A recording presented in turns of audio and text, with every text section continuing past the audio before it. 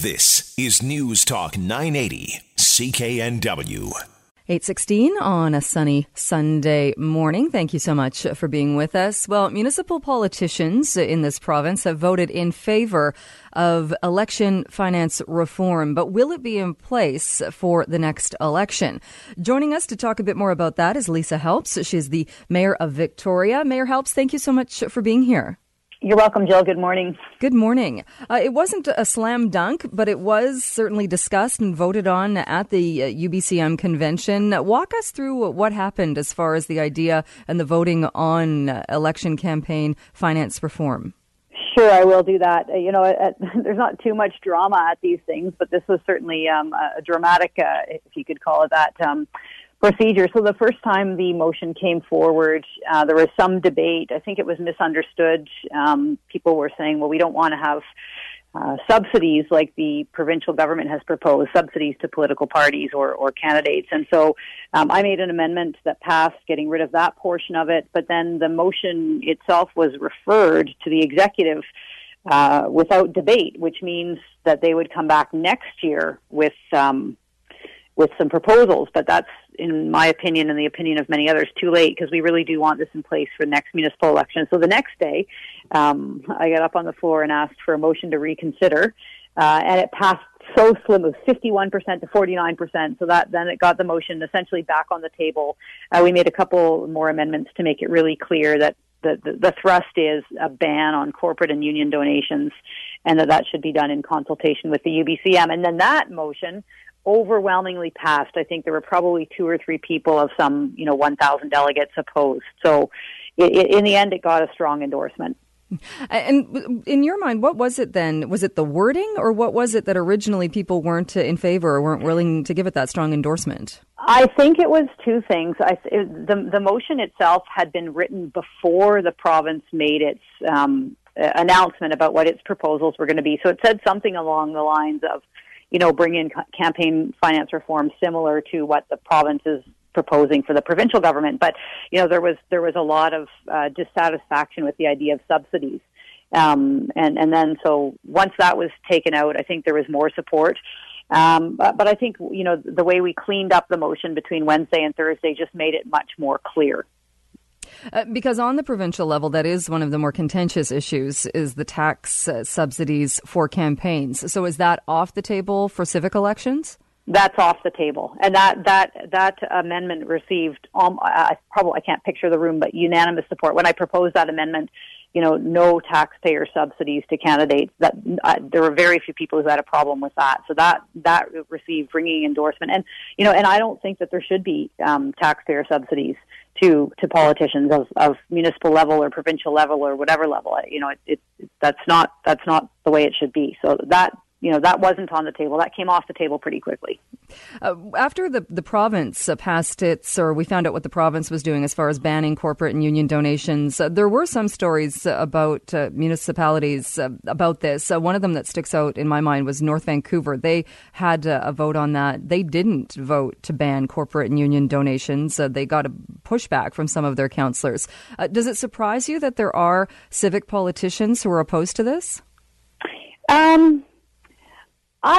I'm not sure. I mean, I suppose so. It seems like the right thing to do. I have talked to one of my colleagues here in the region, who will remain nameless, who's also opposed to it, and he says, well, why not? Cap the limit, make it a limit rather than a ban on corporate donations. So if a small business guy wants to donate up to, say, $500 or $1,000 to my campaign, why not? But so there is that argument, which has some logic to it. But I think it's just crisper to say if you want to donate to a campaign, you have to be an individual, you have to be a person, and it doesn't stop business owners from donating, but they have to donate as people, not through their business. And does the municipal rules, will they have a cap on personal donations? I don't know. I suspect so. The provincial cap is $1,200. I suspect that the municipal one will be the same or similar. Right. Because, but again, we'll have to wait for the province to see what they're gonna do. Right, because if there was no cap, then like you said, there would be nothing to stop a business owner from still making a very large donation. Yeah, exactly. A cap just makes sense. I can't see the province not imposing a cap on municipal contributions when they've imposed a cap on themselves, essentially. Do we need legislation? Do we need rules written down for this? Or could municipal politicians simply not take donations from corporations and from unions if they feel so strongly against it? Yeah, absolutely. If I run again in 2018, I won't be accepting corporate or union donations. I've already made that decision. So yes, that's possible, but then it creates a really uneven playing field because some candidates may, some candidates may not. And I think, the provincial municipalities are creatures of the province, and so I think the provincial government has responsibility to enact legislation, just like municipalities are bound by provincial legislation in all sorts of ways. So I think this would just, be another area where the province is setting rules that should be adhered to by everyone. But it's certainly not necessary. And, it'll be very interesting to watch. If the province doesn't get this in place by 2018, it'll be very interesting to watch who does what and what the public sentiment is about it. Because it is the level of government for people, and it always amazes me that there's such a low voter turnout for municipal elections, because it is the level of government as citizens we are closest to. And I'm shocked that people don't vote and don't participate as much in it. But what do you think? Is it more open to if corporations and unions are allowed to donate? Is it closer, and is it more open to even the perception of favoritism or the perception of you're getting something back if you donate to this campaign? Yeah, certainly that perception is there. I think that's one of the reasons why the strong push has come from my colleagues in Oak Bay who brought forward the motion and others who supported it. Yeah, that perception's there. It's there in terms of negotiating collective agreements. It's there in terms of approving development projects. Is it real or is it just perception? I guess that depends on the ethics and integrity of each individual politician. But yeah, the perception's definitely there. And I was talking to a Vancouver City Councillor last weekend about this, and her point also was this idea that you had to make a donation. You might not get favored because of it, but if you're the only one who doesn't, maybe you're not going to be treated the same way. Yeah. I mean, that's definitely a possibility as well. I mean, what's going to be interesting in the next municipal election is the overall amount that any candidate can receive has been substantially capped. So they've already, not from one person, but in terms of total campaign finance amount, those changes were made not in time for the 2014 election, but in time for this upcoming election. So there already will be changes in terms of how much each candidate can spend. So I think that, all of this together should help even the playing field and make it more fair.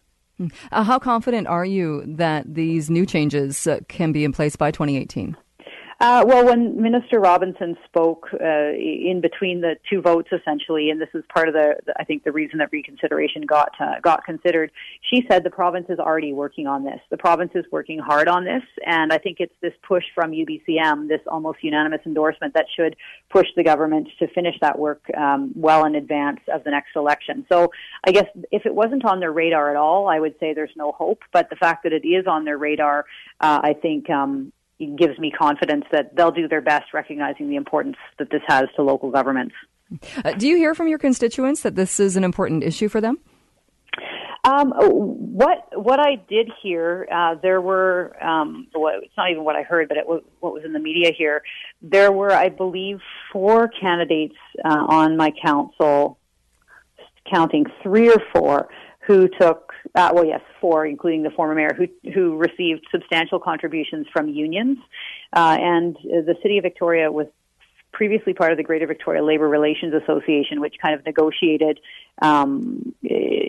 collectively with our unions. And we pulled out of that and now are negotiating directly with our unions rather than with everyone else in the region. And so when that happened, there was some pushback from residents saying, hey, well, how are these candidates who've received substantial funding from unions going to be neutral in this negotiation? So I think that's where it kind of raised its head.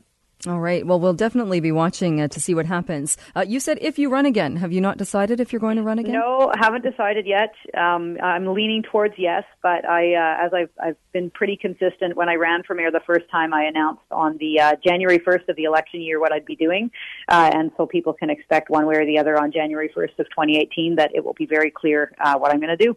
All right. We will stay tuned. Mayor Lisa Helps, thank you so much for joining us today. Appreciate it. Vancouver's News, Vancouver's Talk. This is News Talk 980 CKNW.